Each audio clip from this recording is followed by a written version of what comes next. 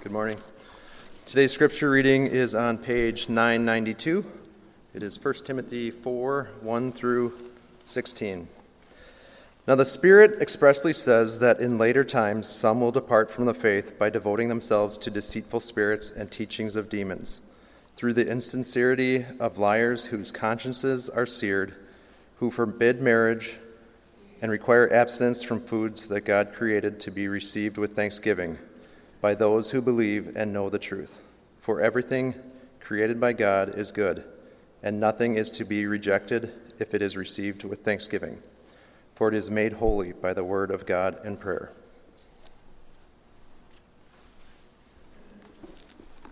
If you put these things before the brothers, you will be a good servant of Christ Jesus, being trained in the words of the faith and of the good doctrine that you have followed.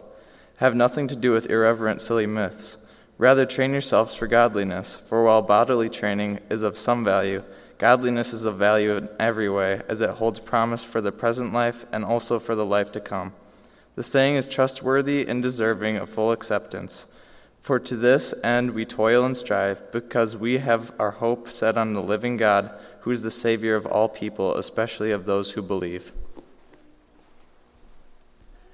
Command and teach these things. Let no one despise you for your youth, but set the believers an example in speech, in conduct, in love, in faith, in purity. Until I come, devote yourself to the public reading of Scripture, to exhortation, to teaching.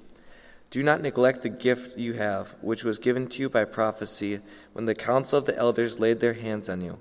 Practice these things, immerse yourself in them, so that all may see your progress. Keep a close watch on yourself and on the teaching. Persist in this, for by so doing you will save both yourself and your hearers. Thank you.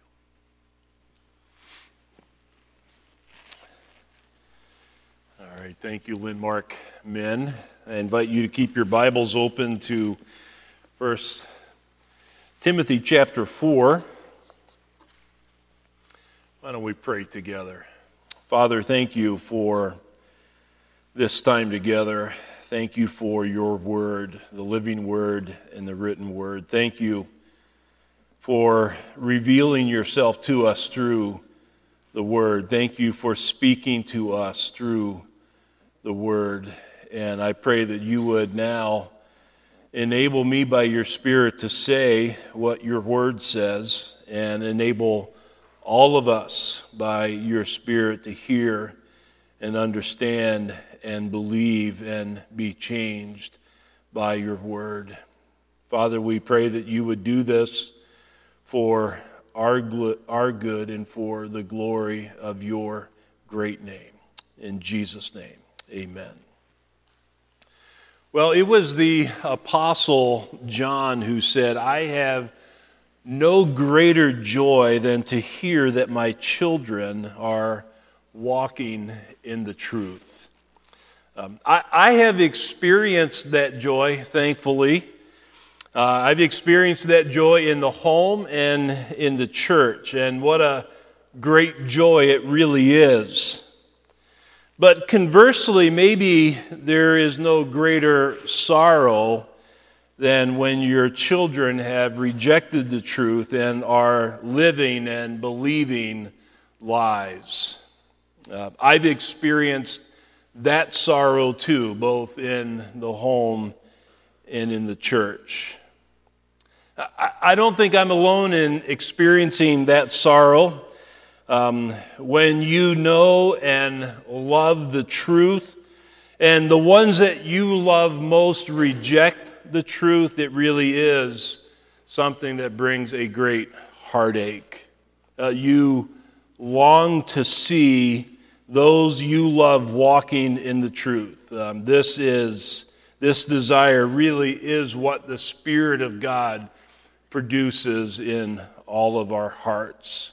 The Apostle Paul experienced this with the church that he dearly loved. Paul begins this letter, a letter written to Timothy, commanding him to stop certain men from teaching false doctrines. In chapter 4, verse 1 through 3, it says this again, "Now the Spirit expressly says that in latter times some will depart from the faith by devoting themselves to deceitful spirits and teachings of demons, through the insincerity of liars whose consciences are seared, who forbid marriage and require abstinence from foods that God created to be received with thanksgiving by those who believe and know the truth.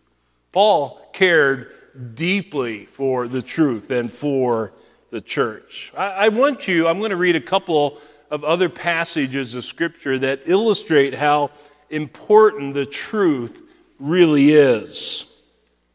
John 8:32 says, "You will know the truth, and the truth will set you free." John 17:17 says, "Sanctify them in the truth. Your word is truth." John 1:17 says, "For the law was given through Moses, grace and truth came through Jesus Christ." John 1:14, "And the Word became flesh and dwelt among us. We have seen His glory, glory as of the only Son from the Father, full of grace and truth." John 14:6, Jesus said to him, "I am the way and the truth and the life. No one comes to the Father except through me." Ephesians 4:15, "Speaking the truth in love, we are to grow up in every way into Him who is the head, into Christ." With truth being so weighty and important to the church, it should not surprise us to learn that what you teach really matters to God. Verse 11 says, "Command and teach these things." So remember that Paul was charged here. He charged Timothy with the task of not letting certain men continue teaching a different gospel. But here's an instance where Paul tells Timothy what he should teach and preach. Preach the true gospel. And you must do this with a conviction that truth matters, the gospel matters. Though this letter is written to Timothy to equip him for ministry as a leader in the church, what is taught here is good for every single member of the church to take to heart. It mattered what Timothy taught the church as a leader. It matters what the elders here at Grace Hill Church teach. But it also matters what you teach when you faithfully engage in making disciples of all nations, just as the Great Commission teaches us.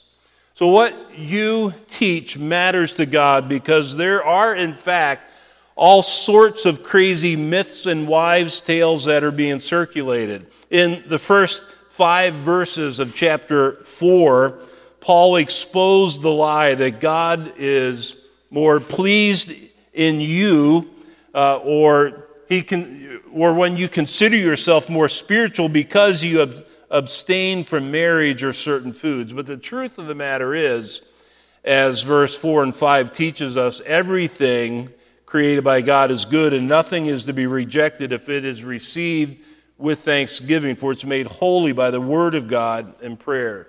We also know that Jesus confronted the Pharisees because, as he said in Mark chapter 7, verse 7, "In vain do they worship me, teaching as doctrines the commandments of men."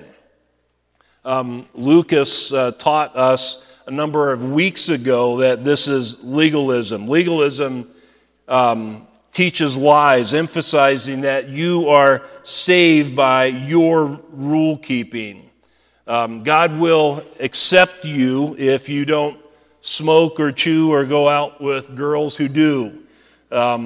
Legalism is harsh and demanding because it presses man-made rules on people. And there is judgment, there is condemnation if you don't comply with these man-made rules. It's in legalistic churches, the focus is often on outward conformity to man-made rules. Some of you know I grew up around the Amish, and the Amish are known to impose the rule of the bishop on its members. And so the bishop says, no electricity, no cars, no air in your tires, no store-bought clothes, no TVs, no radios, no phones, no modern conveniences as he defines them.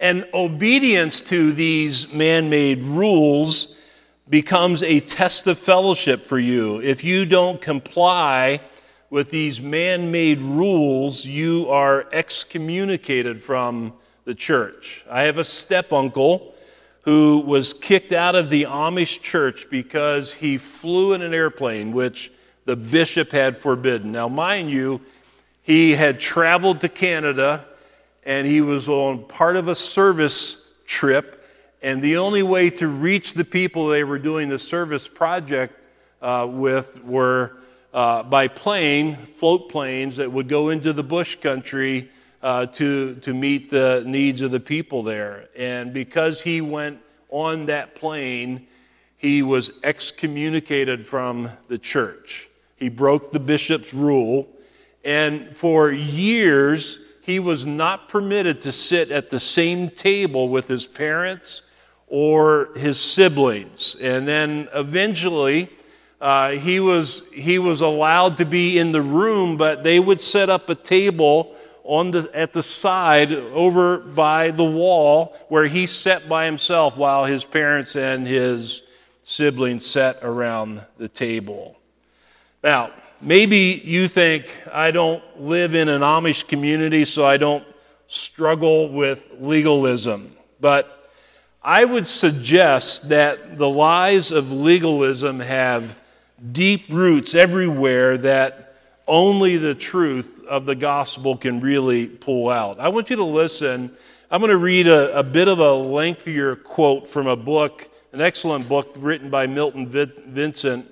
It's a gospel primer for Christians with a subtitle, Learning to See the Glories of God's Love. And what I'd like to do is read his testimony. And again, this is a bit of a lengthier quote, but I think it is helpful as we listen to the way God worked in his life. Milton Vincent says this: "I've had it. My heart fumed as I drove home from work that fateful day in the spring of 2001. I can't keep going like this. Those driving behind me and beside me on the freeway would have observed nothing out of the ordinary in my driving. They could not have known that I was perilously close to wrecking what was left of my faith. Frustrated by the exhausting task of staying in God's good favor, I was careening away from God once again. Indeed, I was a believer in Christ. In fact, a number of times throughout my life, I prayed to God, putting my trust in Christ and asking Him to save me. Baptized at the age of 5 and again at the age of 15, I would have been baptized yet again at the age of 17 were it not for my pastor teaching me. My problem was certainly not a lack of faith or professions of faith. My problem was that I couldn't seem to figure out how to stay in the good favor of the God who had saved me. I would never have acknowledged this to be the case at the time, but I labored for most of my life to maintain my justified status before God, and I was always left frustrated in my attempts to do so. The God I believed in was frequently angered at me when I would come into His presence to make right some wrong. His arms were tightly folded and His eyes were slow to meet mine. I imagined an angry look on His face, and it was always up to me to figure out some way to mollify Him. I figured that if I beat myself up sufficiently in His presence or pled with Him long enough or just waited a few hours to put a little distance between me and my sin, then He might warm up to me again. This view of God would work for a short while, but eventually The sheer quantity of times I failed God would reach a threshold where I was convinced that He was fed up with me. I also grew weary of always falling out of His favor and having to confess or work my way back into His good graces. Exhausted from such efforts, I would eventually give up trying to relate to God at all. I would then go weeks and months where all I did was simply try not to do anything stupid or overtly sinful. But inwardly, I often harbored much sin, and eventually I would find myself acting out in ways that would frighten me and bring the Spirit's conviction upon me. Feeling convicted over such sin, I would return to God as a prodigal and renew my efforts to please Him this time around. With a burst of energy, I would throw myself into trying to relate to God once again, only to end up a short time later exactly as I had so many times before, frustrated, fed up, and exhausted. I operated this way through college and seminary, and even though the first decade of my ministry as a pastor, all the while, I hung on to my faith because I knew something better was available. I just didn't know how to get it. God was gracious to teach me many things along the way that continued to move me forward, but rest in Christ eluded me.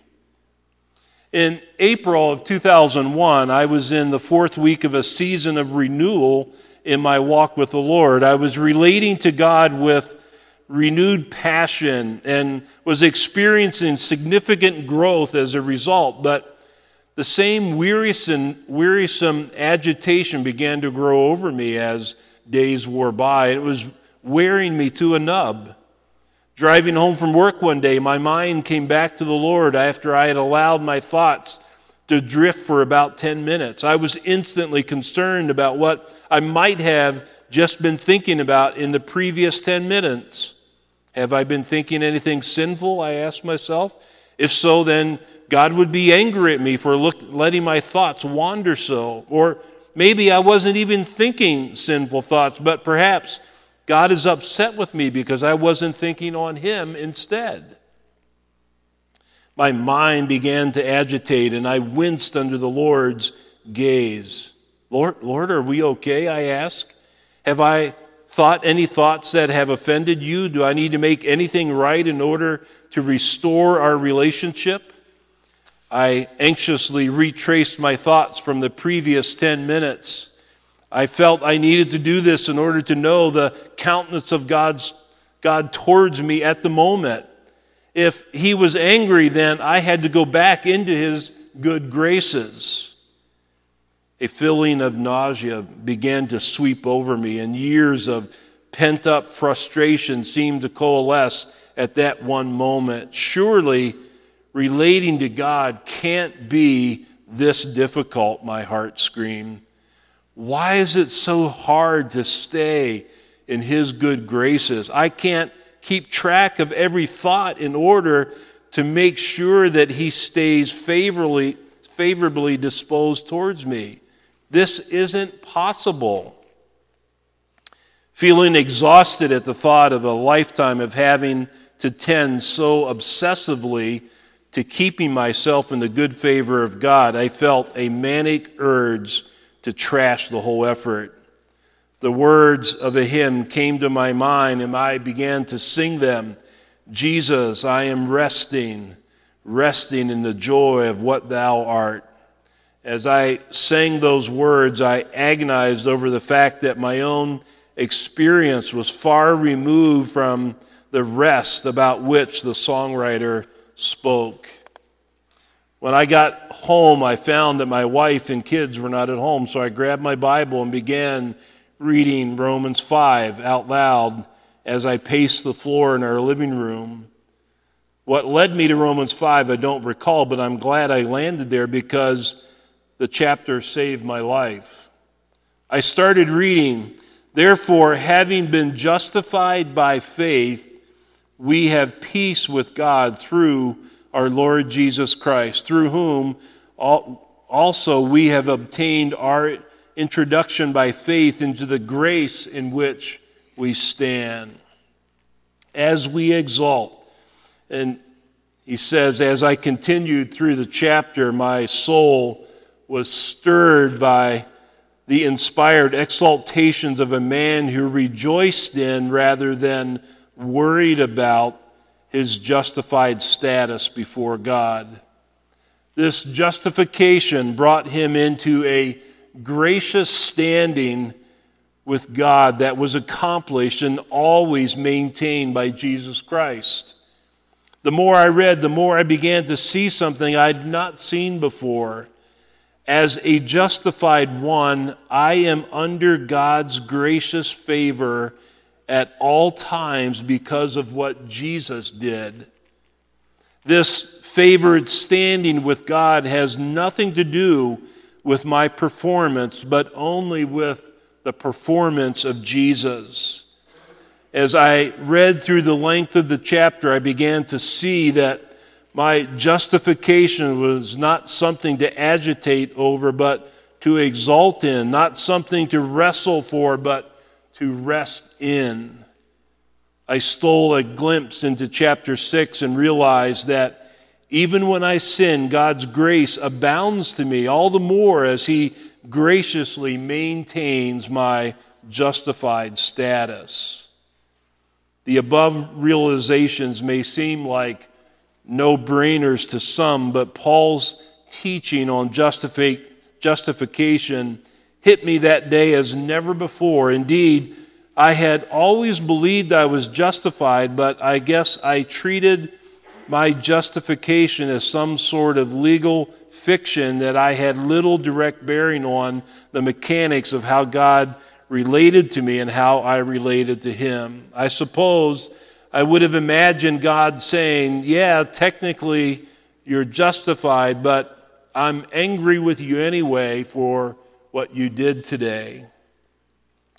But now I realize that absolutely 100% of the wrath I deserved for my sins was truly spent on Jesus.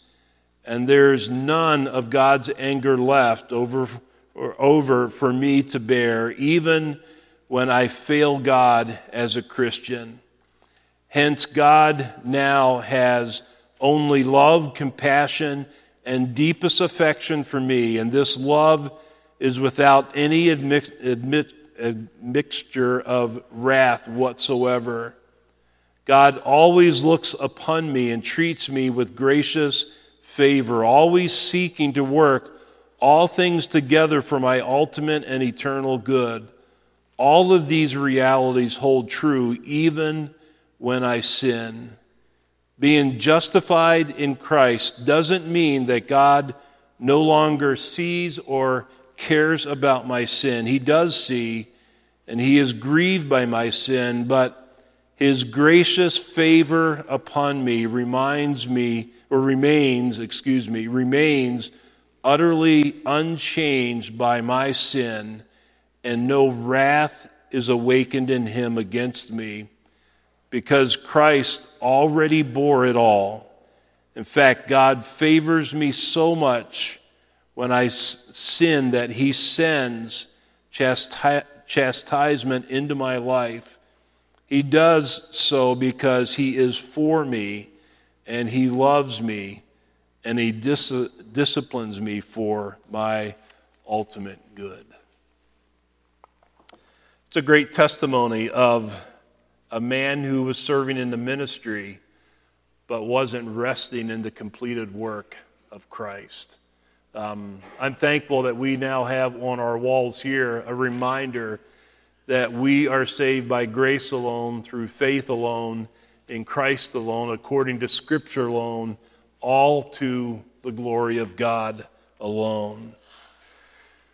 So I want you to know, I took time to read that lengthy quote from Milton Vincent to emphasize the importance of what you teach. What you believe is absolutely important. But also, Paul teaches us here in 1 Timothy 4 that how you live matters to God. Verse 12 says this, "Let no one despise you for your youth, but set the believers an example in speech, in conduct, in love, in faith, and purity." So when Paul says, "Let no one despise you for your youth," he's not suggesting that Timothy has the power to dictate what someone will or will not think of him. You can't control what someone else will think of you or how they will respond to you. Instead, Paul's saying, don't let the immaturity of youth be the thing that hinders people from benefiting from your ministry. Later, in Paul's second letter to Timothy, Paul said this in 2 Timothy 2:22, "So flee youthful passions. Have nothing to do with foolish arguments or controversies. You know that they breed quarrels. And the Lord's servant must not be quarrelsome, but kind to everyone, able to teach, patiently enduring evil." I think it's a false notion to think that just because you're gray and advanced in years, you will be filled with knowledge and wisdom. Time alone does not make someone wise. Instead, it is the gospel at work in your life by the power of the Holy Spirit that gives knowledge and wisdom, and in fact transforms your life. And this can happen in the life of someone when they are young as much as it can happen in the life of someone when they are old. Paul tells Timothy, though you are young, it is your responsibility to set an example for them in speech, in conduct, in life, in love, in faith, and purity. And this is why Paul said in verse 7, back earlier in verse 7 of chapter 4, train yourself to be godly. Train yourself for godliness.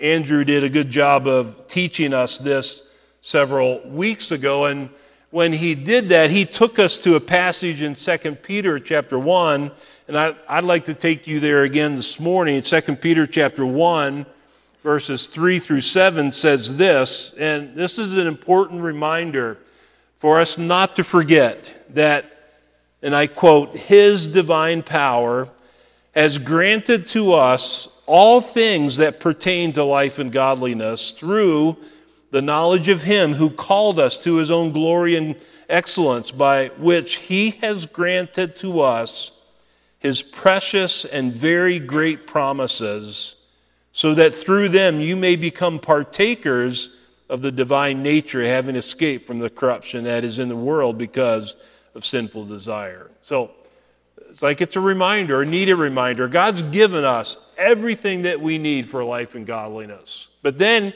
he says, for this reason, make every effort to supplement your faith with virtue. And then he goes on. But I want you to notice God's given us everything that we need for life and godliness. And that's the very reason why we make every effort to grow and change.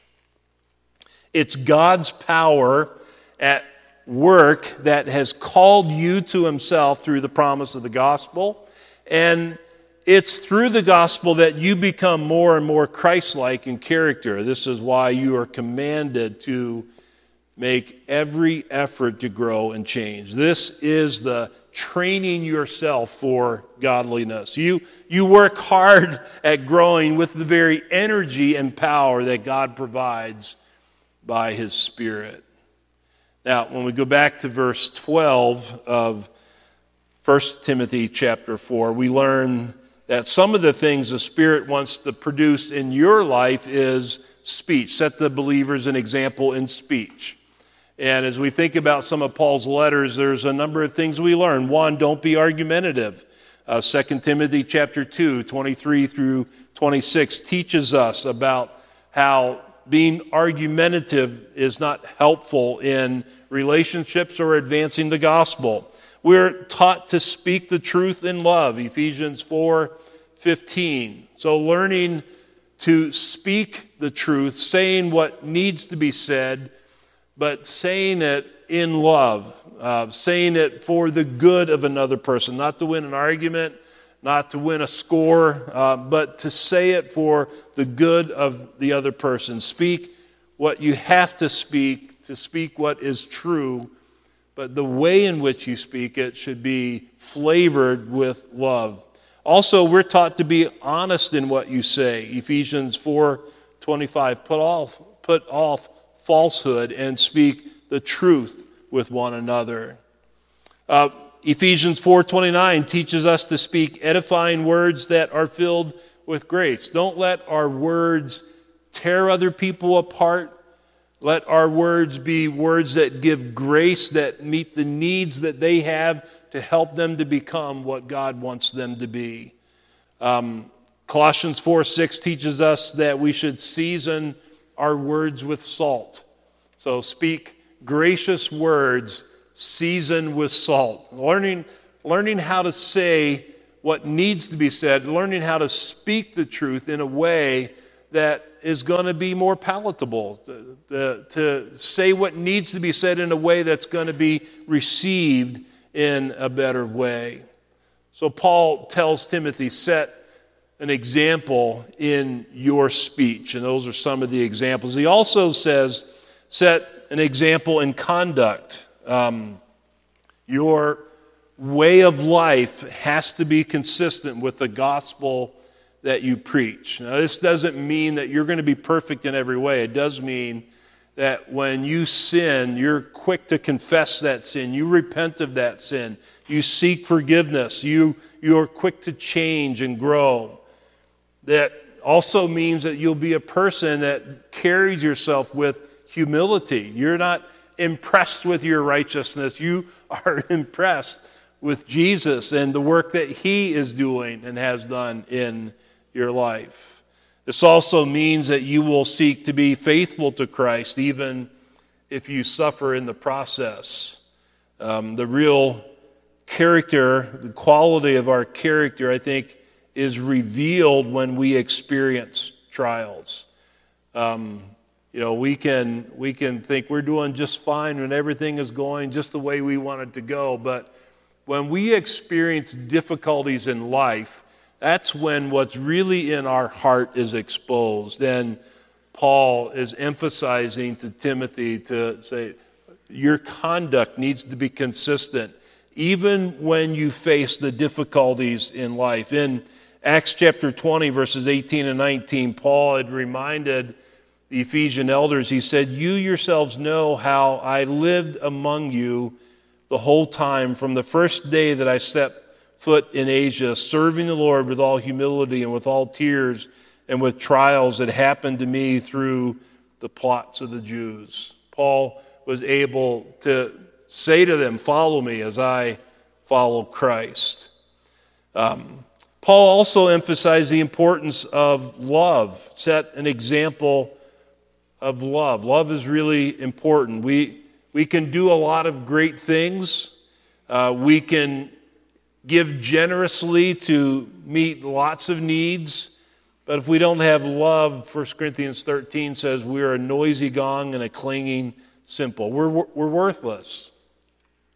We love as God has loved us in Christ. This means that if we love others in godlike ways, we will sacrificially give to others for their good with no strings attached, no expectations in return. We won't give to gain influence or power. We'll give for their good and for God's glory. And when the Spirit produces love in us, it will be as Paul teaches us in 1 Corinthians 13, 4 through 8. So when we say, I love you, we're saying, God, help me to do these things. Love is patient and kind. Love does not envy or boast. It's not arrogant or rude. It does not insist on its own way. It's not irritable or resentful. It does not rejoice at wrongdoing, but rejoices with the truth. Love bears all things, believes all things, hopes all things, endures all things. Love never ends. Paul also said, Timothy, set the believers an example in faith. Hebrews 11:1 says, faith is the assurance of things hoped for, the conviction of things not seen. Faith believes the gospel. Faith trusts and rests in the person and work of Jesus Christ. It's this faith in Jesus that is the basis of our peace and our joy in life, even in the storms of life. Faith has eyes to see Jesus as a refuge. We run to him. We find strength in him. He's an ever-present help in times of trouble. And faith leads us to live and obey and follow Jesus. And so if you have this kind of faith, you can say with Paul, follow me as I follow Christ. Paul also says, set the believers an example in purity. If we are pure, we are not interested just in cleaning up outward behavior, but we are also interested in seeing our heart change. If we have a pure heart, we will not be one thing in public and then something else in private. If we are pure in heart, we will have a genuine love for God and for others, not self. If we are pure in heart, the motives of our heart will be for the praise of God's glory, not our own. These are the kinds of things that the gospel produces in the lives of a believer by the power of the Holy Spirit. These things don't grow in your life just because you advance in years. They grow because you depend upon the Spirit of God to give you strength to be trained for godliness. This is how you will be an example to others. This is how you can point others to Jesus, because you know that it's only Him by His Spirit that can produce that kind of stuff in your life. So what you teach matters to God. How you live matters to God. But also, thirdly, being devoted to a ministry of the Word matters to God. Listen to verses 13 through 15. Paul says, until I come, devote yourself to the public reading of Scripture, to exhortation, to teaching. Do not neglect the gift that you have, which was given you by prophecy when the council of elders laid their hands on you. Practice these things, immerse yourself in them, so that all may see your progress. So notice some of these verbs. Devote yourself. Don't neglect these things. Practice these things. Immerse yourself in these things. This is really becomes a matter of stewardship. Paul's making it clear to Timothy that he has the responsibility to be faithful in ministering the Word, serving up the Word. Be devoted to the public reading of Scripture. Now, this was particularly needed in a time when there were not many copies of the written Word available. Certainly for us, the printing press changed everything. Most of us have access to multiple copies of the Bible and various translations, both on the printed page and on our phones and on our tablets. That's not our problem. We have the Bible everywhere. We have the distinct privilege to read the Bible anywhere, anytime. But in the early church, copies of the Old Testament scriptures would often be read in the temple or the synagogue. And then certainly when the church was formed and gathered for worship, that's when they would hear the reading of Scripture. The Gospels and the epistles in the early church, as they were being written, the early church would rely upon these being read aloud more than people having individual copies to read on their own. So the public reading of Scripture was absolutely essential for the Word to be heard. And I would argue that today it still needs to be a value and priority for us to listen to the Bible being read and taught and preach. We want to hear what God says. But just reading isn't enough. Timothy was taught to be devoted to exhorting and teaching the Word. The Word needed to be explained. At times, people need encouragement from the Word. At times, people need admonishment from the Word. All of this is meant to grow people in the grace and knowledge of the Lord. It's meant to bring about change in us, to bring growth, maturity in us. Listen to what Paul says to Timothy in his second letter, 2 Timothy chapter 4, verses 1 through 5. Again, this emphasizes the importance of the Word, the truth. Paul says, I charge you in the presence of God and of Christ Jesus, who is to judge the living and the dead, and by his appearing and his kingdom, preach the Word. Be ready in season and out of season. Reprove, rebuke, and exhort with complete patience and teaching. For the time is coming when people will not endure sound teaching, but having itching ears, they will accumulate for themselves teachers to suit their own passions, and will turn away from listening to the truth and wander off into myths. As for you, always be sober-minded, endure suffering, do the work of an evangelist, fulfill your ministry. So for some, God has gifted you, called you to be a leader here in this church. That was confirmed by the church appointing you and laying their hands on you in prayer. These verses are particularly for you. But the principle here is true for all people. All have been gifted with a spiritual gift, and all have the responsibility of stewarding that gift for the building up of the church and for the glory of God. A ministry of the Word as we make disciples. Now, quickly, there's one final command given to Timothy here in this passage, and it's here that we learn closely watching your life and teaching matter to all for eternity. Verse 16 says, keep a close watch on yourself and on the teaching. Persist in this, for by so doing you will save both yourself and your hearers. This is really a sobering and weighty responsibility. What you teach and how you live and how you minister the Word does have an impact upon you, but not just to you. It matters to God. It's with the authority of Jesus Christ that the Apostle Paul here in these verses gives Timothy 10 commandments. 10 commandments are given in 6 verses. So God's putting a tremendous amount of responsibility on Timothy and really upon all of us. We must obey God. But Timothy's life and teaching also impacts other people in the church. If you abandon the gospel, you are abandoning the way of salvation, both for yourself and your hearers.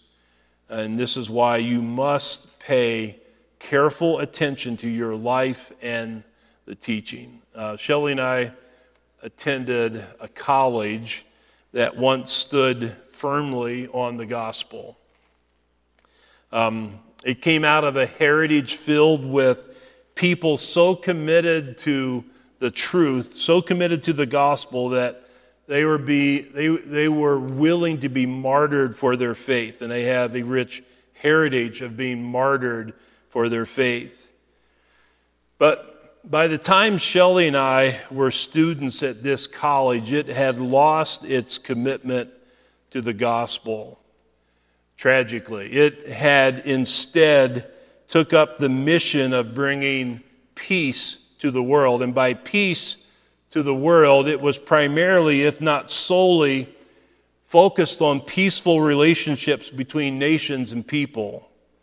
They were so committed to peaceful relationships with people that while we were students, They invited a Muslim student to read from the Quran during our chapel service, just so that he would feel included. We wanted there to be peace in our relationship. And so the campus pastor asked a Muslim student to read from the Quran during our Christian chapel service.